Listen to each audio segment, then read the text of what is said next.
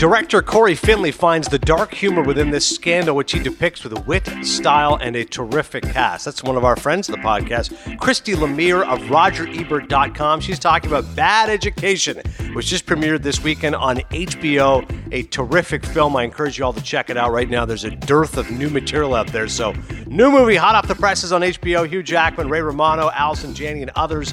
A review coming up. Plus, as we continue to sift through movies that I just haven't seen before, well, I finally got around to watching Shallow Hal. Next year was going to be the 20th anniversary of the Farrelly Brothers movie, so I said, you know what, I might as well go see it. And In the Heat of the Night, I'd never seen before. Sidney Poitier, of course, Rod Steiger, and Dial M for Murder. Continuing all the feedback, a lot of good feedback over North by Northwest last week, so there's another Hitchcock movie for you, starring Ray Milland.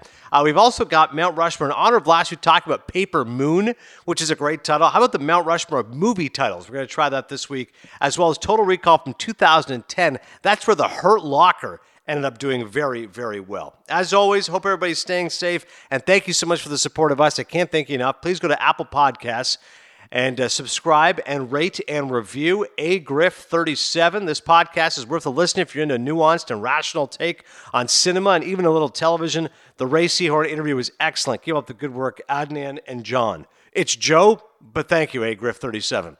Zach May from SE. I think that's my old buddy Zach from SportsCenter, North by Northwest. I can't believe this is your first time watching North by Northwest. I know. I agree with your opinion. There's probably Hitchcock's most accessible film and is something for all audiences to enjoy. It feels like it may have been one of the first true summer blockbusters, or at least helped start the trend of big, bold, ambitious movies needing to be seen on the big screen. Thank you, Zach. Thank you for the 4 Maple Leafs and the 5-star review. And last, from Warrior Monk, Adnan is like a movie snob who isn't a snob at all. His reviews are always thought out and well said. The fact that he hates Joker and Joaquin Phoenix's performance as much as I do, while everyone else seems to praise both alone, gets him 5 stars. There's a great job of mixing blockbuster movies with indie flicks. I would have never seen Jojo Rabbit or Parasite before the hype if it wasn't for this podcast. I've also gone back and watched great movies of the past like Groundhog's Day and The Usual Suspects. Keep up the great work. All right, thank you so much, Warrior Mark. Thank you much to all of you. I appreciate those reviews and keep them coming because that's how we stay afloat.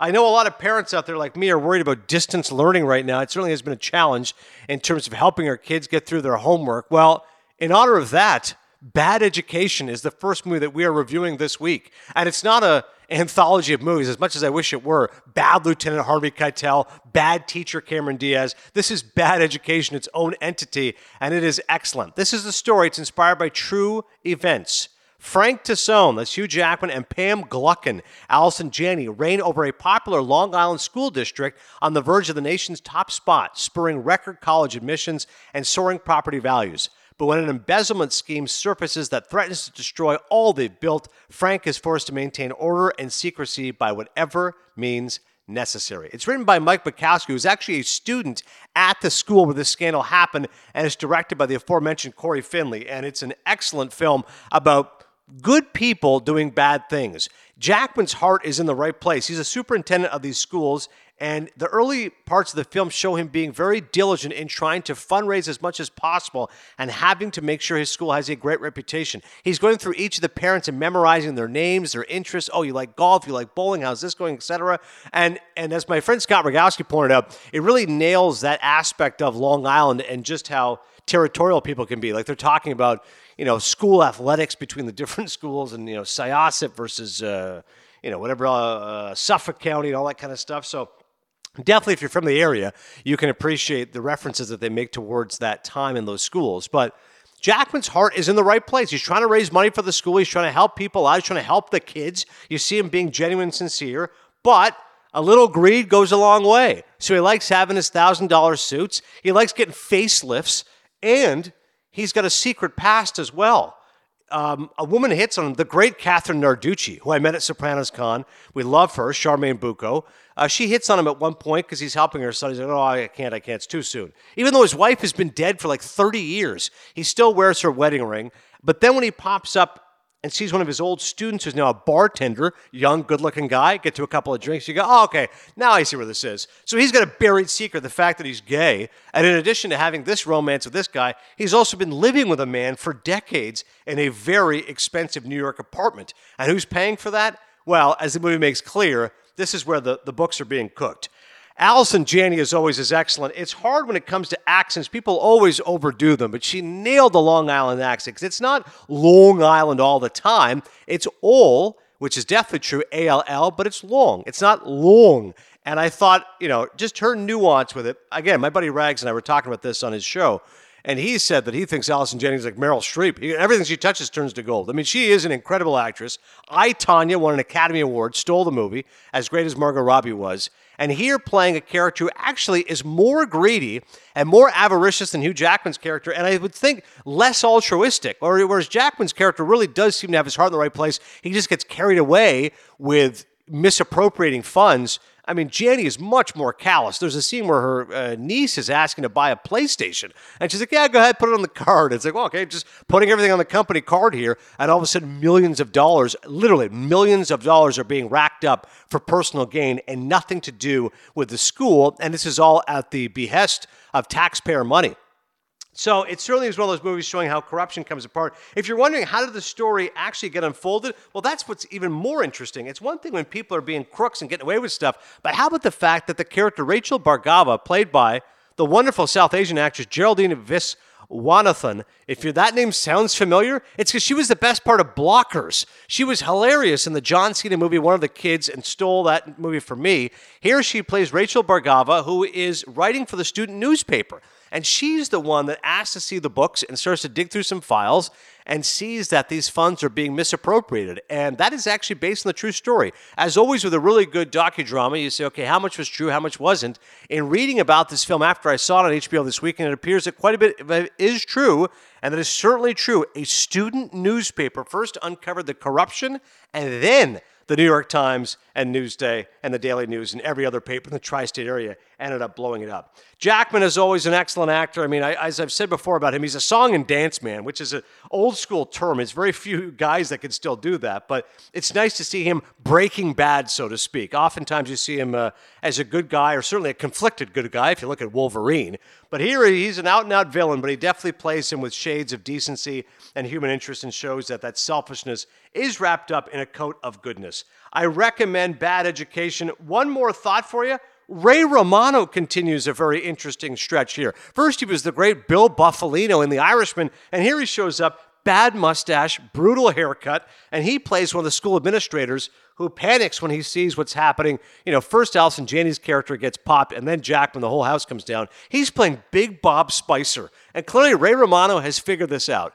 Rather than do another sitcom, made his millions off Everybody Loves Raymond, syndication, etc. There's another show, Men of a Certain Age, which I liked on TNT, Scott Bakula, the great Andre Braugher. It only lasts a few seasons. Not many people saw it. Okay, fine critics. Well, now what the hell? Rather than do stand-up specials, I'm just going to show up in these prestige projects. I'll work with Scorsese and De Niro and Pacino. I'll work with Janney and Jackman in an HBO movie. I love it. I love what Ray Romano is doing with his career. Ultimately, I think people are really going to enjoy it. And like I said, with so much of a focus right now on education, clearly this is a film a lot of people can appreciate. Couple of reviews for you. Leah Greenblatt, again, friend of the pod, Entertainment Weekly. A bright, sharp-edged satire with the gift of two great comedic actors, Hugh Jackman and Allison Janney. And Brian Lowry of CNN.com, it's Tasson's perspective that Finley largely keeps to, which, if you don't know the true story, lets Bad Education unspool, if not surprisingly, at least captivatingly. That is true. The beats are kind of known, but I mean, in this kind of story of corruption, I think you know where it's headed. Bad Education. I'm giving it 3.5 Maple Leafs. Joe, I know you didn't have a chance to see it. Hopefully you can check it out on HBO. Oh, I definitely will. And I think the saving grace right now during quarantine and coronavirus is that at least HBO, Netflix, Hulu, Amazon are pushing out new content for us to review and watch. My question for you is, how does the film wrestle with the whole idea of doing something good can be negated by doing something bad? Is there any conflict that Hugh Jackman shows throughout that movie?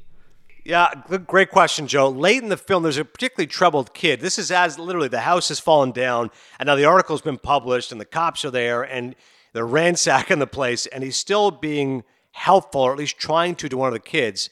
But then, the mom and the kid kind of push his buttons, and he gives a little monologue about how teachers are mistreated. And he goes, we work so hard to learn your names, to learn your backgrounds, to sacrifice our lives for education, to get you a better life, to send you to these Ivy League schools. And then all of a sudden, hopefully you can cash in on that. And you don't care about us. Once you leave, you don't care about your teachers. You don't keep in touch. You don't worry about us. And so It's a really good speech and a good scene where you can tell he's definitely becoming unhinged. But it's an important point. I mean, listen, pay the teachers, right? We all know that. Educators were paid more. And I think after what this country is going through, more than ever, we say, God, do not take the teachers for granted. Definitely, yeah. And even though we need to take care of our teachers, is embezzlement the answer? And I think that's the question we all need to ask. Exactly. Well said. All right, this review is going to be primarily more of Joe because he's seen more of this movie than I ever have. But I finally got around to watching Shallow Hal. Just as I've been telling you, I tried to go through some old Jim Carrey movies I'd never seen before. Well, I love the Farrelly brothers. I think there's something about Mary should have been nominated for Best Picture that year. That's what a great comedy that is, 1998. I might be even a bigger fan of Kingpin, which is, of course, wonderful. Me, Myself, and Irene I watched again, and I remember at the time it got mixed reviews. I think it's very good. And, of course, Green Book, which Peter Farrelly did, not Bobby, won Best Picture. I know it got pilloried by some, but I thought it was an excellent film. So I said, listen, I got to watch Shallow Hal. My aversion to it or reluctance to watching it was I'm not a huge Jack Black fan. I find him to be kind of an obnoxious guy. Every time I see him on screen, I go, I just don't think he's all that warm or charming or all that funny. So that's why I hadn't seen the movie. And to be perfectly blunt, I'm not crazy about Gwyneth Paltrow either. I don't really find her screen presence as alluring as others. So that's why I had waited to see this movie. But thankfully, two actors I like a lot. Jason Alexander plays the sidekick role. Did not know that, just as I didn't realize Jennifer Aniston played the love interest and Bruce Almighty. And Joe Vitarelli, who was so great in Analyze This. He's in the movie as well. He's playing the father of Gwyneth Paltrow's character. So the story is this, in case you've never seen it. 20th anniversary of Shallow Hal next year. The story revolves around Hal, Jack Black, who, taking his dying father's advice, dates only the embodiments of female physical perfection. But that all changes after Hal has an unexpected run-in with self-help guru Tony Robbins. By the way, how huge is Tony Robbins? Just gigantic in the movie. Hands are huge, head is big. I mean, just suffering from gigantism, in addition to having a ton of money. Intrigued by Hal's shallowness, Robbins hypnotizes him into seeing the beauty that exists even in the least physically appealing women. By the way, I don't mean to crush Tony Robbins. Very popular. My buddy Hussein loves him, but I'm just saying. Huge, huge man. So that's the story. And the first half, I think, is particularly funny because, Jack Black's looking at this woman played by Gwyneth Paltrow, who's just enormous. And to everybody else, she's obese. She's literally breaking chairs. I mean, she's crushing double milkshakes. And it's like, all right. But he's completely enraptured by her. And one of the funnier scenes is when Jason Alexander, who's also similarly shallow, when he first sees her, he's just like, are you kidding? Like, how could you be so entranced by this woman? But of course, if you're fat, you're skinny in his eyes. And if you're, by the way, really hot, it goes the other way as well, which is even funnier. So, if someone's attractive, he thinks they're like a troll. Ultimately, the jokes wear out after a while, but that stretch, much like Bruce Almighty, once he gets the powers, that's the funniest part of the comedy. Once Shallow Hal is first falling in love with her, that's the funniest part of the comedy. The second half, it starts to slow down a little bit. Then it gets a little bit preachy. And okay, what does love have? And of course, Alexander finds Tony Robbins. He has to then reverse the curse. The ending, obviously no one's really going to buy, but these movies are coming with that. But ultimately, I thought it was all right. I'm going to give it probably 2.5 Maple Leafs. It was not peak Farrelly Brothers for me. I would agree with the review from Neil Smith of BBC.com. Hilarious in parts, sickeningly sentimental in others. Shallow Hal has the Farrellys trying to expand their range with only mildly successful results. And one more here from Derek Adams of Time Out. The film is not as funny as their best, but fascinates in the discomforting way it foregrounds the brothers' normally buried, facile, moral dialectic. And if you know what that means, here's Joe with more on Shallow Hal. And I was so curious to get your take on this movie, just to see how it holds up. I really like the Farrelly Brothers overall, and when they hit, they hit. Dumb and Dumber, Kingpin. So I'm glad to see that it's still funny at some parts, but I don't know if I can still revisit it just for that. You know what I mean? Yeah, that's a perfectly well said, Joe. Like, I saw it once. I'm glad I've seen it now. It was amusing. Like, it did the job, right? Right in quarantine, I need a couple laughs. I had a few laughs. Alexander, by the way, disturbing ending with the fact he's got his own issue, the fact he has a tail. I mean, I'm still horrified by that entire scene. Like, that was just disgusting. I did not need to physically see that. I would have loved to have gotten that out of the movie. Todd McCarthy of Variety, by the way, with the relatively untested Black coming on awfully strong, the lack of directorial finesse lets the Enterprise down, creating some clunky scenes and dead air where laughs might have been expected. Harsh review there from Todd McCarthy. So that is Shallow Hal. We'll get to a couple more films here, and then we get some entertainment news, and then we got a special guest, by the way. I didn't even mention him. Eric Roberts. That's right, Eric Roberts.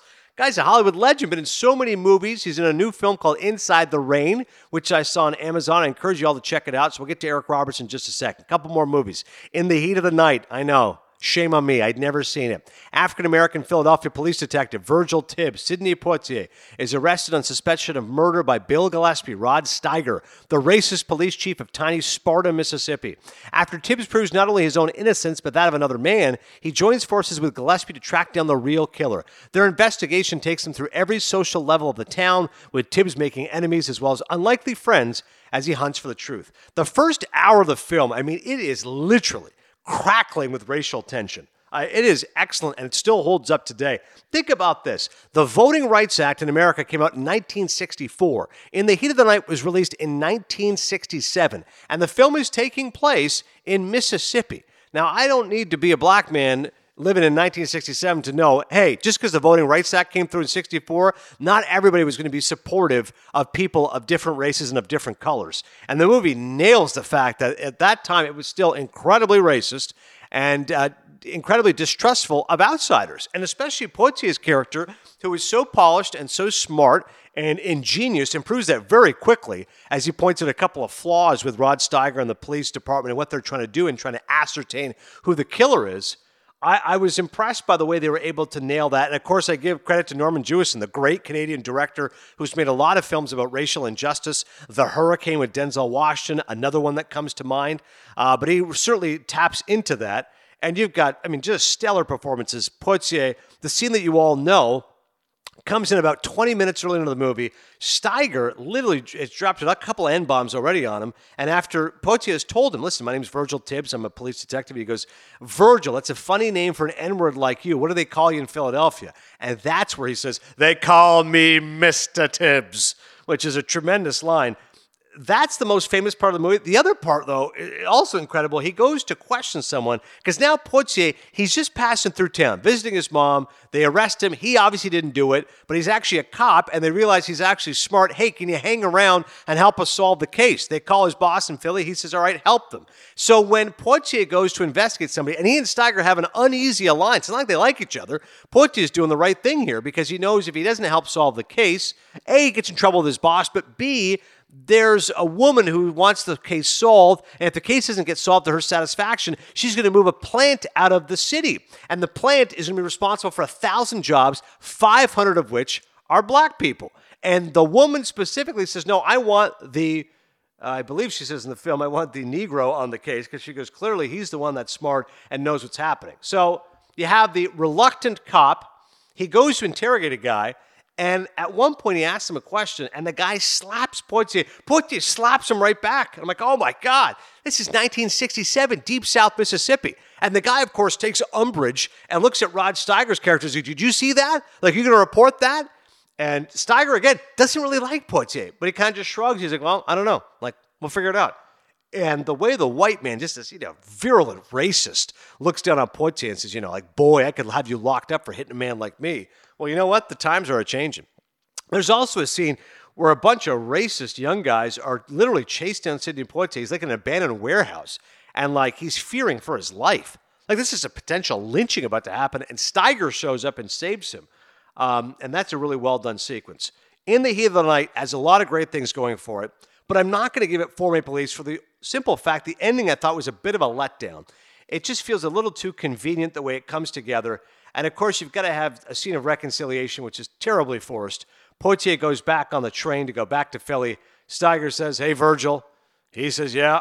He smiles at him. Take care of yourself. Close up at Poitier. Smile. Take care of yourself. And the train goes away, and you go, well, no one's really buying the fact that these guys now respect each other. But fine. Last 10, 15 minutes to me let up a little bit, but still a film which was very powerful for its time and still holds up. I'm going to give it 3.5 Maple Leafs. And Steiger, by the way, listen, Poitier, for good reason, is known for In the Heat of the Night, but Rod Steiger, you got one great actor, you have another great actor who's going to match wits with him. And you know what a good actor he is. Obviously on the waterfront, we all know the scene in the back of the car, him and Brando together, playing the role of Gillespie, a terrible racist who realizes the brilliance of Poitier. Steiger also is excellent. John Mahoney's review of Hollywood Reporter: Poitier's excellent performance both transcends and lifts the pretensions of the film, eschewing earlier mannerisms and projecting a wealth of emotion and facial communication. Wanda Hale of New York Daily News: it's a pleasure all too rare to watch two splendid actors pitted against each other with equal force, such as Sidney Poitier and Rod Steiger in the exceptional murder mystery In the Heat of the Night. By the way, the title comes from the Ray Charles song, which they play quite a bit in the film as well. Did not know that. All right. Last one for you. Dial M for Murder. After talking about North by Northwest, and my old buddy Zach liked that, Mark Simon liked that, so all right, a little more Hitchcock for you. Checked it out on TCM. Ex-tennis pro Tony Wendis, Ray Milland, wants to have his wealthy wife Margot, Grace Kelly, murdered so he can get his hands on her inheritance. When he discovers her affair with Mark Halliday, he comes up with the perfect plan to kill her. He blackmails an old acquaintance into carrying out the murder, but the carefully orchestrated setup goes awry, and Margot stays alive. Now Wendis must frantically scheme to outwit the police and avoid having his plot detected. One thought here on Ray Milland, who I love, in The Lost Weekend. If you've never seen The Lost Weekend, incredible film. It was just Al Pacino's 80th birthday, my favorite actor. And there's a great story Al has told about as a kid. He loved watching The Lost Weekend, which is, of course, adult theme material. It's about an alcoholic who's trying to give up booze, and that's why it's called The Lost Weekend, alcoholic writer. And Pacino has told the story, he watched it as a kid, and then with his grandparents and his mom who was raising him, they'd say, do this. They used to call him Sonny as a kid. So they'd say, Sonny, do this scene from The Lost Weekend. And he would do this scene where Ray Milland is like having this terrible stretch where he's just dying for a drink. And he's frantically searching over his apartment for the missing alcohol. And Pacino would do it, and his grandparents, his mom, would burst out laughing. And he was so confused as like a 6-year-old. He's like, I don't understand why they're laughing. Like, this is a very serious scene here. This guy's trying to find his alcohol. And, of course, he didn't realize the humor of the fact there's this, 6 or 8-year-old kid mimicking an alcoholic. But that's a thought on Ray Milland. If you've never seen him, watch The Lost Weekend. Dial M for Murder, though, I'll be honest, it's a disappointment to me. It's a lot of show, don't tell. A lot of it takes place in one location, which is their apartment, where Ray Milland is talking to his old acquaintance about why he wants to murder his wife. It's all in that one setup. And Hitchcock doesn't really direct it with the usual style and verve that his films have. That scene in particular is very good in the way he lures his old friend in. But especially as the movie goes on and after, of course, the murder falls apart, particularly the last 40 minutes, God, I was dying for a cutaway or a setup somewhere else. I mean, it just felt very stagey to me. And certainly Hitchcock's one of the all-time greatest directors, but like I said, it does not have his visual flourishes in this, where North by Northwest has some wonderful set pieces like the crop dusting and the Mount Rushmore, and obviously Vertigo, the whole sequence where Jimmy Stewart is tailing the character in Vertigo, Psycho, I mean, obviously the Sauer sequence, so much more. Dial M for Murder just felt like a play adaptation, and it did not feel the strength of Hitchcock's work. As good as those two actors are, Ray Milland and also, of course, Grace Kelly. Charlotte O'Sullivan. Ray Milland is great as Coldfish Tony Wendis, a former tennis pro who plans to bump off his adulterous wife. Still, Grace Kelly is miscast or misdirected as the spouse in question. Derwent May also saying Ray Milland is sufficiently suave as the misbegotten genius. And Hitchcock has moved about very sure-footedly on what continues to be, for the most part, just a stage. Exactly. That's my issue with it. It's too much of a stage play. It wasn't a strong enough film for me. Dial M for Murder, Joe, which I know you've seen. I'm only going to give it 2 Maple Leafs. It's disappointing for me within Hitchcock's oeuvre. I love this movie, Adnan, so much, and I don't know what to say. I really, really enjoy this movie. If I can just give a little bit of context, yes, it was based on a play by a guy named Frederick Knott that came out in 1952, and Alfred Hitchcock actually originally signed on to do a different movie, but was wrestling with the script. And so when the studio got Dial M for Murder, Hitchcock was quoted as saying that he was coasting/playing it safe with this movie. And also, just to provide some context, this was Hitchcock's only 3D film that he ever made, because in the early 50s, there was the whole 3D fad. The studio came to him and said, hey, you're an established thriller director already. Let's marry these two. And by the time the film was released, the 3D fad had kind of died out, so they did most of their screenings in 2D. And I think as a result, this movie doesn't look like other Hitchcock movies, because he had to use these giant 3D cameras from the 1950s and maneuver it around this small set. But I really like the movie. All right, we disagree on Dial M for Murder. So obviously everybody out there, check it out. It was on Turner Classic Movies. I'm sure you can find it somewhere. Joe loved it. I didn't care for it. Coming up next, we've got some entertainment news and also our special guest, Eric Roberts. Protect your dream home with American Family Insurance. And you can weather any storm. You'll also save up to 25% by bundling home, auto, and life. American Family Insurance. Get a quote. Find an agent at amfam.com. Products not available in every state. Discounts may not apply to all coverages on an auto or home policy. Discounts do not apply to life insurance policies. Visit amfam.com to learn how discounts may apply to you. American Family Mutual Insurance Company, SI, and its operating companies, American Family Life Insurance Company, 6000 American Parkway, Madison, Wisconsin.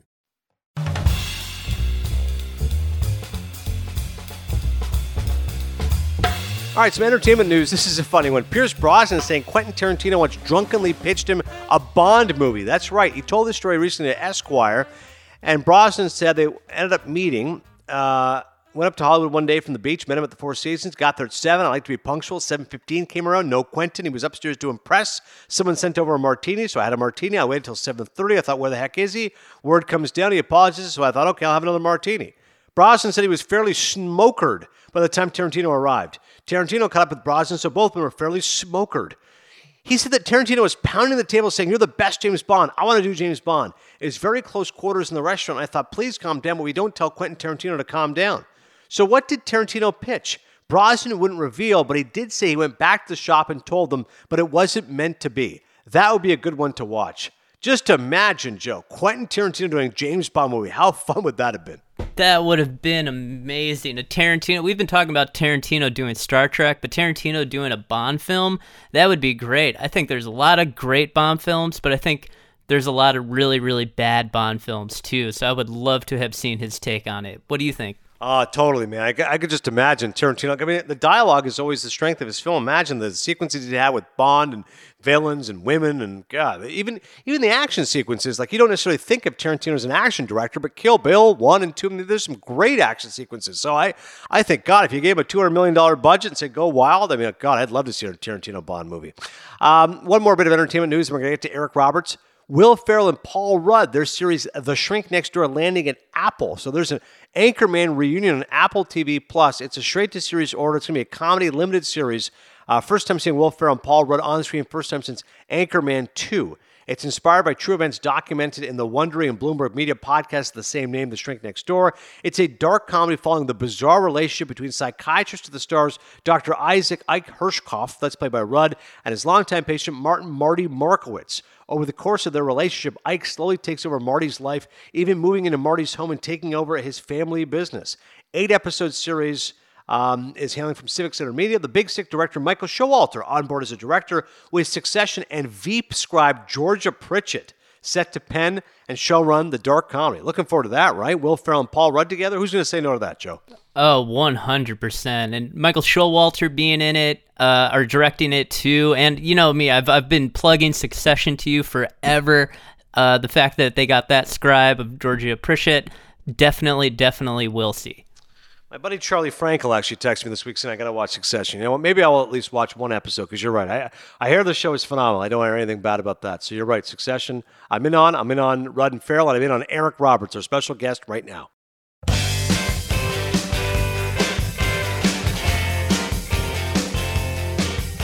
A real pleasure to welcome in our special guest and cinephile, Eric Roberts, an Academy Award nominee for his role in Runaway Train, a 3-time Golden Globe nominee for Runaway Train, Star 80, and King of the Gypsies. A film which I just watched is called Inside the Rain. It's available on Amazon Prime, and he's very funny in the movie, playing Monty Pennington. Eric, thank you so much for the time today. Of course. What fun this is. Good morning. Listen, first and foremost, I'm wondering how you're doing. And before I want to just say, how you keeping busy, obviously this terrible time where we're trying to, deal with cabin fever and all these other projects. I looked at this list, Eric. This is insane to me. You have 25 productions suspended indefinitely, according to your publicist. If you go on IMDb.com, this is crazy how much work you had in the pipeline, which has now been suspended. How are you dealing with that? I feel terrible for you.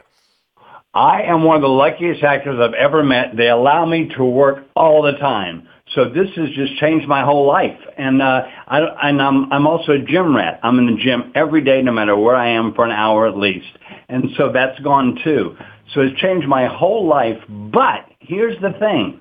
We're all in this bowl of discomfort together, so we have to all smile and be each other's friends. You're absolutely right. Misery loves company. Right now, we can all be miserable together, and I agree with you. It's going to be great when we get out of this and we get to the gym and we can get back working again. You've had a remarkable career, as I touched on, in acting in so many movies for so many years. I want to start with my favorite movie you've been in. That's The Dark Knight. It's one of the great films of this century. Eric, it was so influential. It literally changed the Academy Award laws because it said, how'd that not get nominated for Best Picture? Okay, now the movies can be between 5 and 10 and include, smart blockbusters like The Dark Knight. Tell me about that experience working with Christopher Nolan and the reception that film had. Well, Chris Nolan is all the things that you want a movie maker to be. He has all the answers. He knows what he wants, and he knows why he wants it. And he has real kind humor, and he's got these two wonderful kids who are always on the set, and his wife was his boss. So it was a family affair, and it was just a wonderful set that was all the things you want it to be. But the greatest thing about that set was where we shot it. We shot it at the old Zeppelin hangar. Well, we shot all the Chicago stuff in Chicago, but all the Gotham City stuff was all shot at the old Zeppelin hangar, which is 30 miles north of London. And if you're a movie geek, which I am, you walk into the place and it's all Gotham City. It blows your mind. It's so cool. Yeah, that's what I was going to say. I mean, you watch that movie, you can appreciate the set pieces. And like you said, if you're a movie geek, just appreciating, the set productions and the costume design and production design. It's just, what was that like? Like you said, walking on the set and seeing so much working on a different level. Well, you can really lose yourself on that kind of set. And you remember why you became an actor. When you were 8 years old, having a fake fight scene in the mirror with a Hershey's chocolate syrup and dripping out of your mouth like blood, and you decided, I'm going to do this my whole life, And then you walk into the Zeppelin hangar, and it's all Gotham City, and you go, oh, yeah, this is why I'm an actor, to pretend. And it's just so much fun, and it's such a child's paradise. And, of course, we're all children, or we wouldn't be in show business. Well said. Another film that I love you're in, Paul Thomas Anderson's Inherent Vice. It's a really funny movie. It's adapted from a book that people said you could not adapt. I think P.T. Anderson's about as gifted as it gets. Tell me about working on a set with him and what's he like? Well, Paul Thomas Anderson is the most specific director I've had since Bob Fosse. And that, I believe, was 30 years ago. And He knows what he wants, why he wants it, and he's very specific. And he wants the camera on your fingernail. It's for a reason. And so you play the whole scene around your fingernail. I'm just making that up, but he's very specific, and he's also very kind. He's one of the sweetest guys I've ever been around. As Bob Fosse was kind of rough, Paul Thomas Anderson, a lovely, sweet, endearing, huggable man. That brings us exactly where I want to go, which is Inside the Rain. Everybody should watch it on Amazon Prime. Here's the story. Facing expulsion from college over a misunderstanding, a bipolar student and a moonlighting porn actress hatch a scheme to prove his innocence. You're dealing with some serious subject matter here with somebody who's bipolar, but it's done with a real deft touch and comic tones. It's funny. And your character, particularly Monty Pennington, playing a movie producer. The scene which I laughed at the most is when you're first talking to the kid and you say to him, Spike Lee, P.T. Anderson, Paul Thomas as I know him, Martin Scorsese, Marty as I call him, Bob Fosse. Those are the four directors that you mentioned. I said to myself, he's worked with these guys. How great was that? Was that an ad lib or was that the script? I was improvising. I was having fun. That whole story, though, playing a movie producer, I just laugh because Hollywood loves their movie producers. You think about Burt Reynolds in Boogie Nights or a Dustin Hoffman in Wag the Dog. How much fun did you have playing this character in this movie? Well, I've had hundreds of bosses that we call producers, and I took about a dozen of them and I put them all into one guy, and that dozen of them was slightly cliche, but they all have a slight sense of humor about themselves. So you don't hate them for steering you astray. You know, they all have a slight sense of humor, and they all have some kind of understandable experience of failure that was not their fault. You know what I mean? And they're almost likable, these guys, but you can't trust them. Well, the one scene is really funny with your character. You've been kicked out. I don't want to ruin it for people. You should watch it. It's called Inside the Rain. But where your character's been kicked out of the house by his wife, now he's living in a garage, and he's trying to open up the garage. He's like, oh, just give me a second here. He's trying to put on this pretense. He's this movie producer, but he's with Hawaiian shirts. Meantime, he's living in a garage. You can't even open the garage door. Don't make fun. It was great. Like I said off the top, Academy Award nominee for Runaway Train, also Golden Globe nominated, Star 80, and King of the Gypsies. I mean, a guide to recognizing your saints. It's My Party. TV, forget about it. Suits, CSI, Stars, Grey's Anatomy, Brooklyn Nine-Nine, Will and Grace. With a career like you've had, Eric, what's the role people recognize you the most for? Oh, it's about a 5-way tie, but I think maybe... probably, Charlie, they took my thumb, the Pope of Greenwich Village. I was about to say, Mickey Rourke, I mean, the 80s, that time period, did you have any sense that movie would be as influential as it was? Because like you said, anybody who was of that age watched that movie and loved it. Well, that book was so monumental to all of us who read that book. We all knew it was classic. And the fact that it was made into such a good movie, it's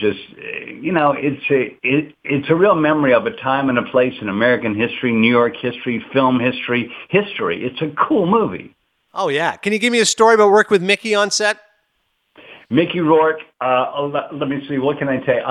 Our first night together, we did the scene where we lose our jobs and we're out on the street outside the restaurant. And he throws a cigarette butt at me in my shirt. Well, He had to match in all the shots. He threw a whole pack of cigarettes down my shirt. I came away with about 20 cigarette burns on my shirt the next day from that scene. That's something I've never told before. That's great. Like you said, it's child's play, but it could be a little difficult at times as well. So when you watch that scene again, you know that I went away all burned up. Got to suffer for your art, right? On another note, it's estimated that 52% of men over the age of 40 in the U.S. suffer from erectile dysfunction of some kind, or some 30 to 35 million. And think about this. Most men do not seek treatment for a variety of reasons, and those who do are often prescribed pills like Viagra and Cialis, but most experts view these oral medications as mere Band-Aids. Tell us about the Rocket, Eric. This is a revolutionary new device from Launch Medical that's using sound wave therapy to permanently reverse symptoms of ED. This is big. It's so far out you bring this up. A friend of mine is an inventor, and he comes to me and he goes, I have an invention. It's the cure for ED. I said, well, I don't have ED. He said, Eric, everybody's going to get ED. Let me tell you why. He says, you know how you have heart issues when you get old? It's because you have plaque in your bloodstream. Well, it affects your appendage the same way it affects your heart. It gets in the way of blood flow. So he has this device called the Rocket. He calls it the Rocket. And it uses sound waves, pop, pop, pop, pop, pop, pop, and it breaks up the plaque in your blood vessels, in your appendage, so you have better blood flow. And quite frankly, it's what every man who, even if you don't have ED yet, you should use it for maintenance. And that's also fun with the old lady. Trust me. Well, listen, this kind of therapy can cost between $3,000 and $10,000 in professional clinic. But this enhancement of sexual performance, look how affordable this is. A retail price of $749, you can't beat that. Yeah, one of the cool things about this is this technique has been available for decades. But you had to go to the clinic. You had to say, hi, I'm here to have my thing done. And it was expensive. It was time consuming. You had to take a trip, and you had to talk about your penis with other people. Now, I like the whole idea that I can be at home with my wife or not, but I can be at home and on my own schedule and have my own device and do it my own way. I like the whole idea. I love it. The Rocket. Check it out, people, because like I said, those stats do not lie. As we're closing up shop, Eric, like I said, it's been an amazing career you've had. What's the best piece of advice someone's given you about being an actor and navigating Hollywood all these years? The best piece of advice I can give a new young actor is this. treat everybody you meet in this industry like they're going to be your boss next week, because they might be.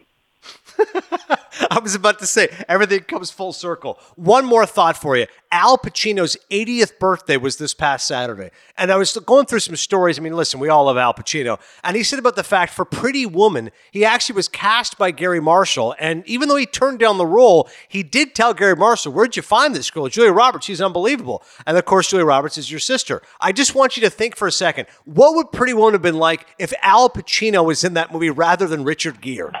Wow, what a question. You know who to ask that of is my sister.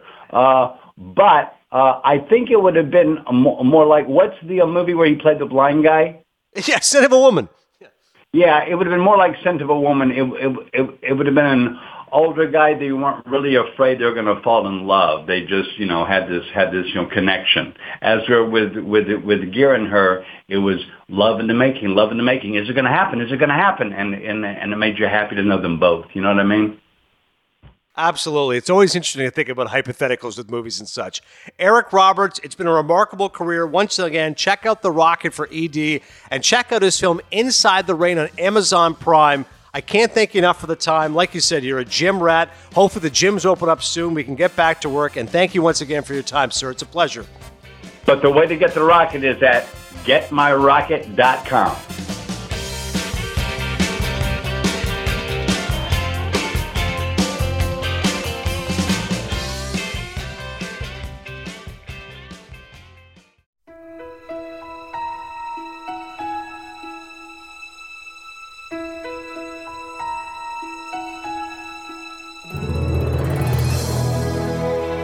Mount Rushmore. All right, Mount Rushmore movie titles. I told the story last week on the podcast about Paper Moon, and how Orson Welles told Peter Bogdanovich, I don't care what the movie's about, that's a great title. You're going to have a hit movie just with that title alone. So, the best films of movie titles. This is going to be impossible to do, and I didn't even do my list yet. So we're going to have Joe go first, who obviously does take this seriously and already did his list. So, Joe, what is going to be your list? This is going to be awfully tough. Mount Rushmore of movie titles. What do you got? You're right. It is really, really hard. And I was putting this list together. The amount of movies that have been made, it's an impossible task to do. So I'm going to try my best, and I'll start with the Bruce Lee film Enter the Dragon. Love that title. Love that movie. I noticed that the titles that I was veering towards for this list are titles that kind of explain a little bit something about the movie before you go into it. So my second pick is the iconic 1955 movie Rebel Without a Cause with James Dean. I also have All the President's Men on my list for best titles ever. But I think the number one title in movie history has to be Back to the Future. It says it all right there in the title, what you're going to expect, what the movie is about, and it's clever. So those are my four: Enter the Dragon, All the President's Men, Rebel Without a Cause, and Back to the Future. Fabulous. I was going to say the one that I knew right away is Back to the Future. I could not agree with you more. That is an incredible title. That was the one when I looked at the list, I said, okay, I'm going to need a minute here, but Back to the Future is an absolute no-brainer for me, so we agree on that. I got to get another comedy in there because it's a great title. Blazing Saddles. I mean, that is literally a reference to the fact there's a lot of farting in the movie, and the campfire scene where they all eat a ton of beans is like 2 straight minutes of flatulence. Like, what a great title. It's a Western, and we're going to have a lot of fart jokes. So Blazing Saddles, to me, is a tremendous title. I also love, and Paul Thomas Anderson has said he's so proud of this title, and he goes, I just knew it was going to be a good movie because of the title. There Will Be Blood. I mean, that is just a hell of a title. It doesn't tell you what the hell it's about. It's an oil baron going toe-to-toe with a preacher, but There Will Be Blood. I mean, that's a phenomenal title. And that means I've got a few here left. I can't decide between one of these. I mean, I think Gone with the Wind has a certain little of poeticness to it. I love Last Tango in Paris because it implies there's something ending. There's a finality to it. And a tango, in this case, means a tortured sexual relationship with Marlon Brando and a young French woman. But I also love Requiem for a Dream. I think that's a really good title, especially since it's such a sad movie about drug abuse and people falling apart. So it makes you feel a little bit hopeful that it was a requiem for a dream. So that's my list. Back to the Future, Blazing Saddles, There Will Be Blood, Requiem for a Dream. Please do tweet us, though, Cinephile Pod or Adnan Esfirk, and let us know what's your favorite title. There's a lot of, listen, The Usual Suspects, I think, is a great title. The Seven Samurai is a great title. There's a lot of good ones. But, Joe, I'm with you on yours. Also, let me just back you up on Rebel Without a Cause. I mean, that's a phenomenal title.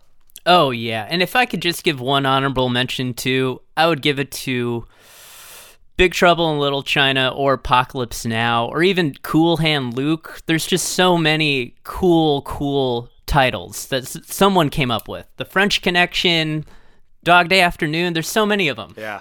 It's an impossible list. I will also back you up on Apocalypse Now. I was thinking about that, so honorable mention for me as well. All right, good Mount Rushmore topic from Joe. Now we get to Total Recall.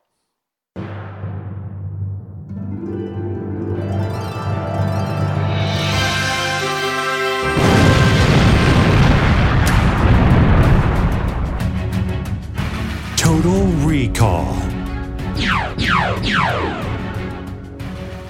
All right, now it's time for Total Recall 2010. These are films from 2009. Best Picture was The Hurt Locker. What else was nominated? Avatar, District 9, An Education, Inglourious Bastards, Precious, based on the novel Push by Sapphire, A Serious Man, Up in the Air. Yeah, this is where things started to get bloated. I feel like this is where they started to get a lot of these movies in there, and I'm thinking, how the hell is The Blind Side one of the best pictures of the year?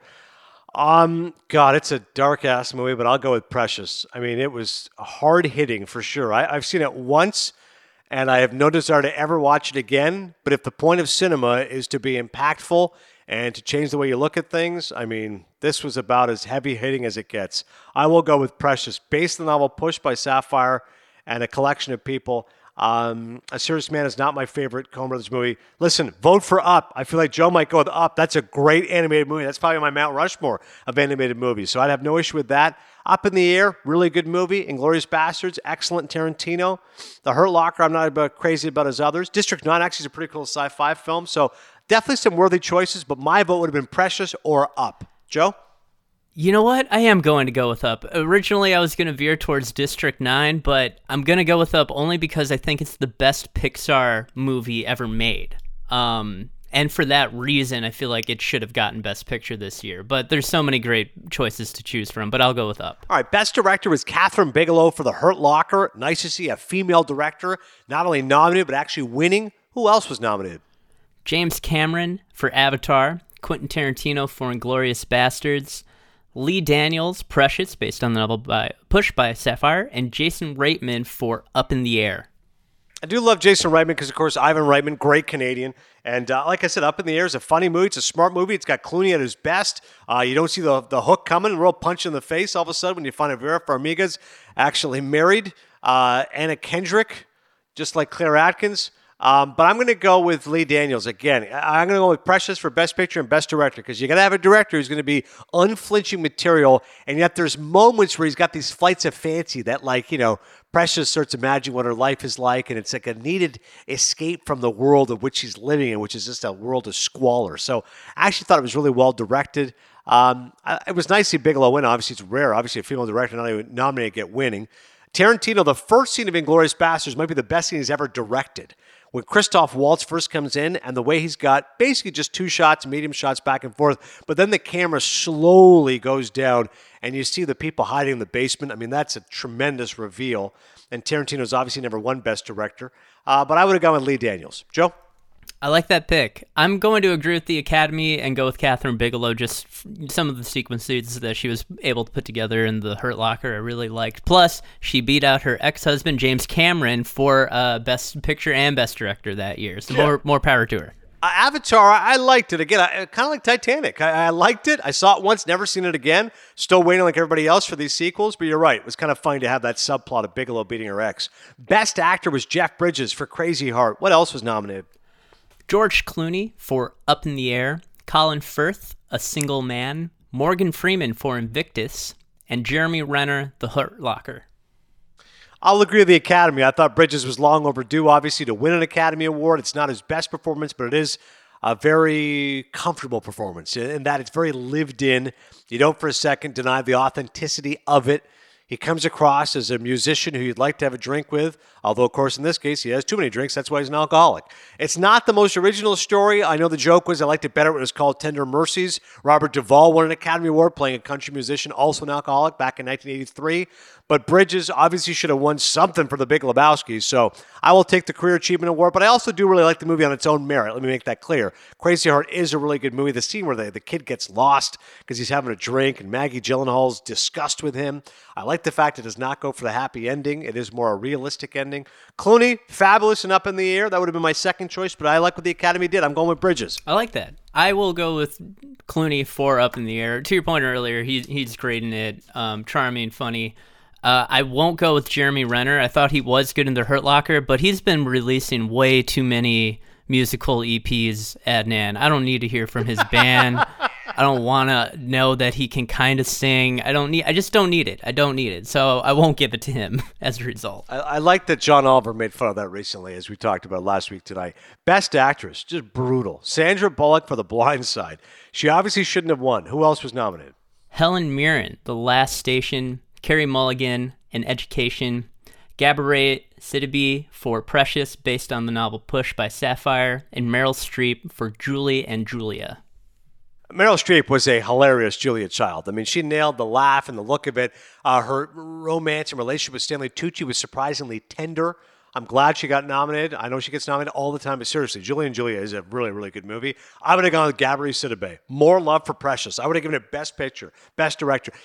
Kid actors are rarely recognized, as we talked about last time on Rushmore. You know, there's always so many Tatum O'Neal's that win, or Anna Paquin for The Piano. This is a great team performance by Gabourey Sidibe. I would have liked that to win. Sandra Bullock in The Blind Side, give me a break. All right? Leanne Tui's got her heart in the right place. If you want to nominate it, fine. But the movie's not great. I didn't think the performance was that special either.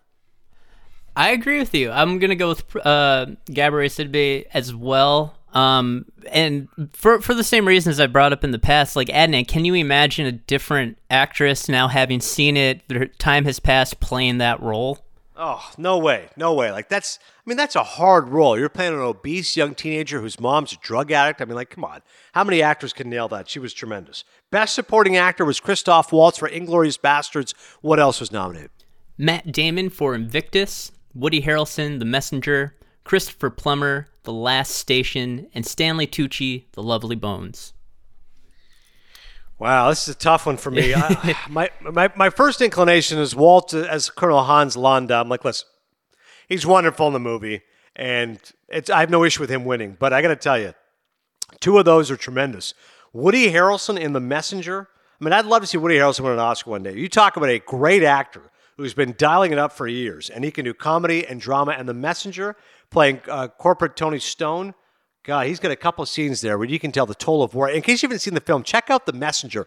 It is about what has to happen. There are soldiers whose job is to go to the homes of the slain and tell them what has happened. And that scene where he literally tells Ben Foster, here's how we do it. You go to the home, you knock on the door. Are you Mr. Stevens? I regret to inform you, your son, John Stevens, was murdered today in an assault and blah, blah, blah, blah. Dispassionate, calm, don't hug them, don't touch them. Don't use another word like passed away, say died. Like that whole scene where he's telling him what to do and then he actually delivers the information, it's as powerful as it gets. And even later on when the Harrelson, like the colossal weight of what he's dealing with affects him, he finally breaks down. I mean, it's a tremendous performance in an excellent movie. And I love Stanley Tucci. I mean, I've already told you before, Big Night's one of my all-time favorites. The Lovely Bones, his only Oscar nomination for acting.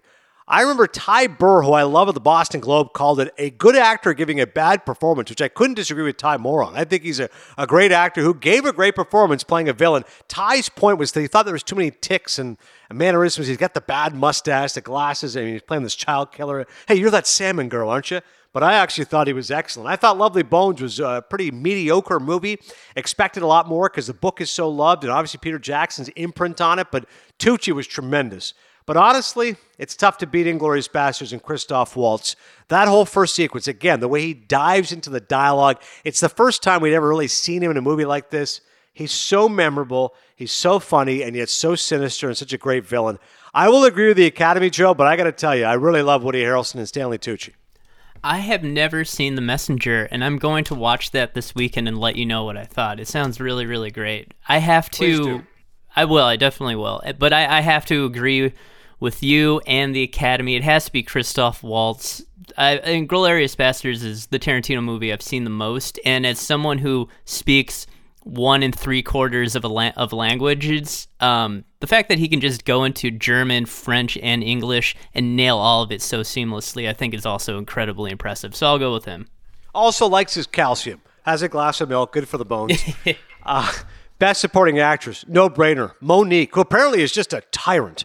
I mean, if you're wondering how does somebody win an Academy Award then just disappear, apparently she's just a giant pain in the you-know-what, but she was incredible as the mother from hell. Monique won Best Supporting Actress. What else was nominated? Penelope Cruz for 9, Vera Farmiga for Up in the Air, Maggie Gyllenhaal for Crazy Hearts, and Anna Kendrick for Up in the Air. As you all have noticed, oftentimes when a category comes out, I'll say, well, that one's a joke. All those nominations were great. I mean, Up in the Air, Kendrick, like I said, perky and charming. Farmiga, elderly woman, relatively speaking, considering what Clooney's normally into his character. And that hook that she gives him, I mean, that is powerful. Gyllenhaal, again, the love interest in Crazy Heart. You believe the fact she loves Daniels' character, but you also believe the fact that she loves her son more than anything. And 9 is a horrible musical, but Penelope Cruz is the best part of the movie. As always, alluring and attractive and charming. But Monique was the winner for me. But I like all those nominees, Joe.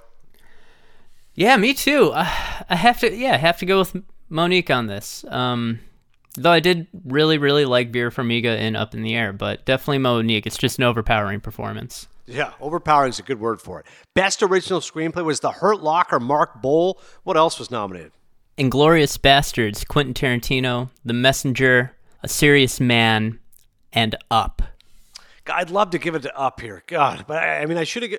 Best Picture, I went with Precious, but I kind of wanted to give it to Up, so now I feel like I should make a makeup now and give it to Up. So you know what? Screenplay by Bob Peterson and Pete Docter. I will give this one, but God, it's very hard for me not to give it to The Messenger. Alessandro Camon and Oren Moverman. That is a special movie that Joe's going to watch this weekend.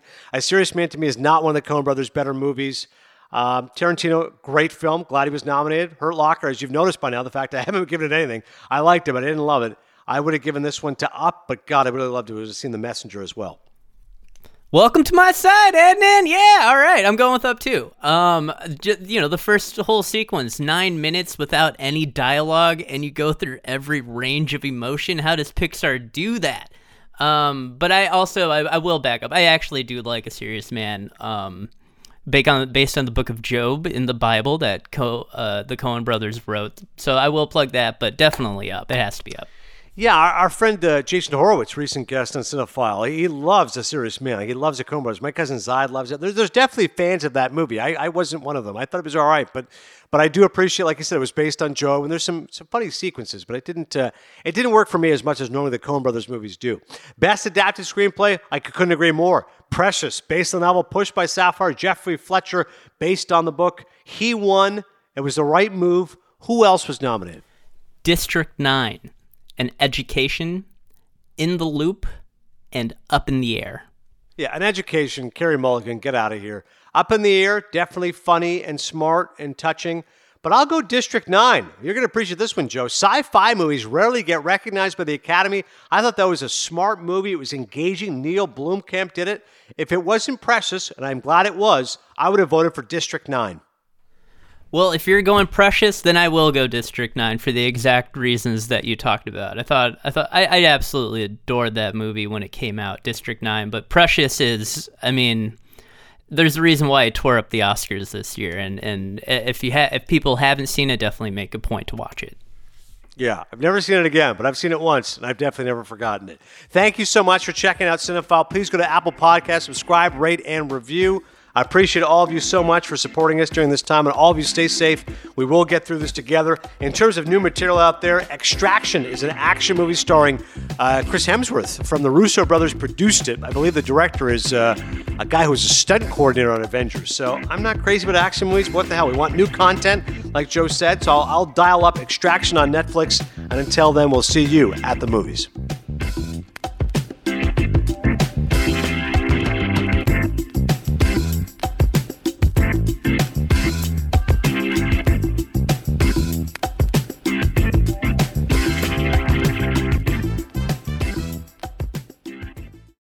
When you need meal mealtime inspiration, it's worth shopping Kroger, where you'll find over 30,000 mouth-watering choices that excite your inner foodie. And no matter what tasty choice you make, you'll enjoy our everyday low prices, plus extra ways to save, like digital coupons worth over $600 each week. You can also save up to $1 off per gallon at the pump with fuel points. More savings and more inspiring flavors make shopping Kroger worth it every time. Kroger, fresh for everyone. Fuel restrictions apply.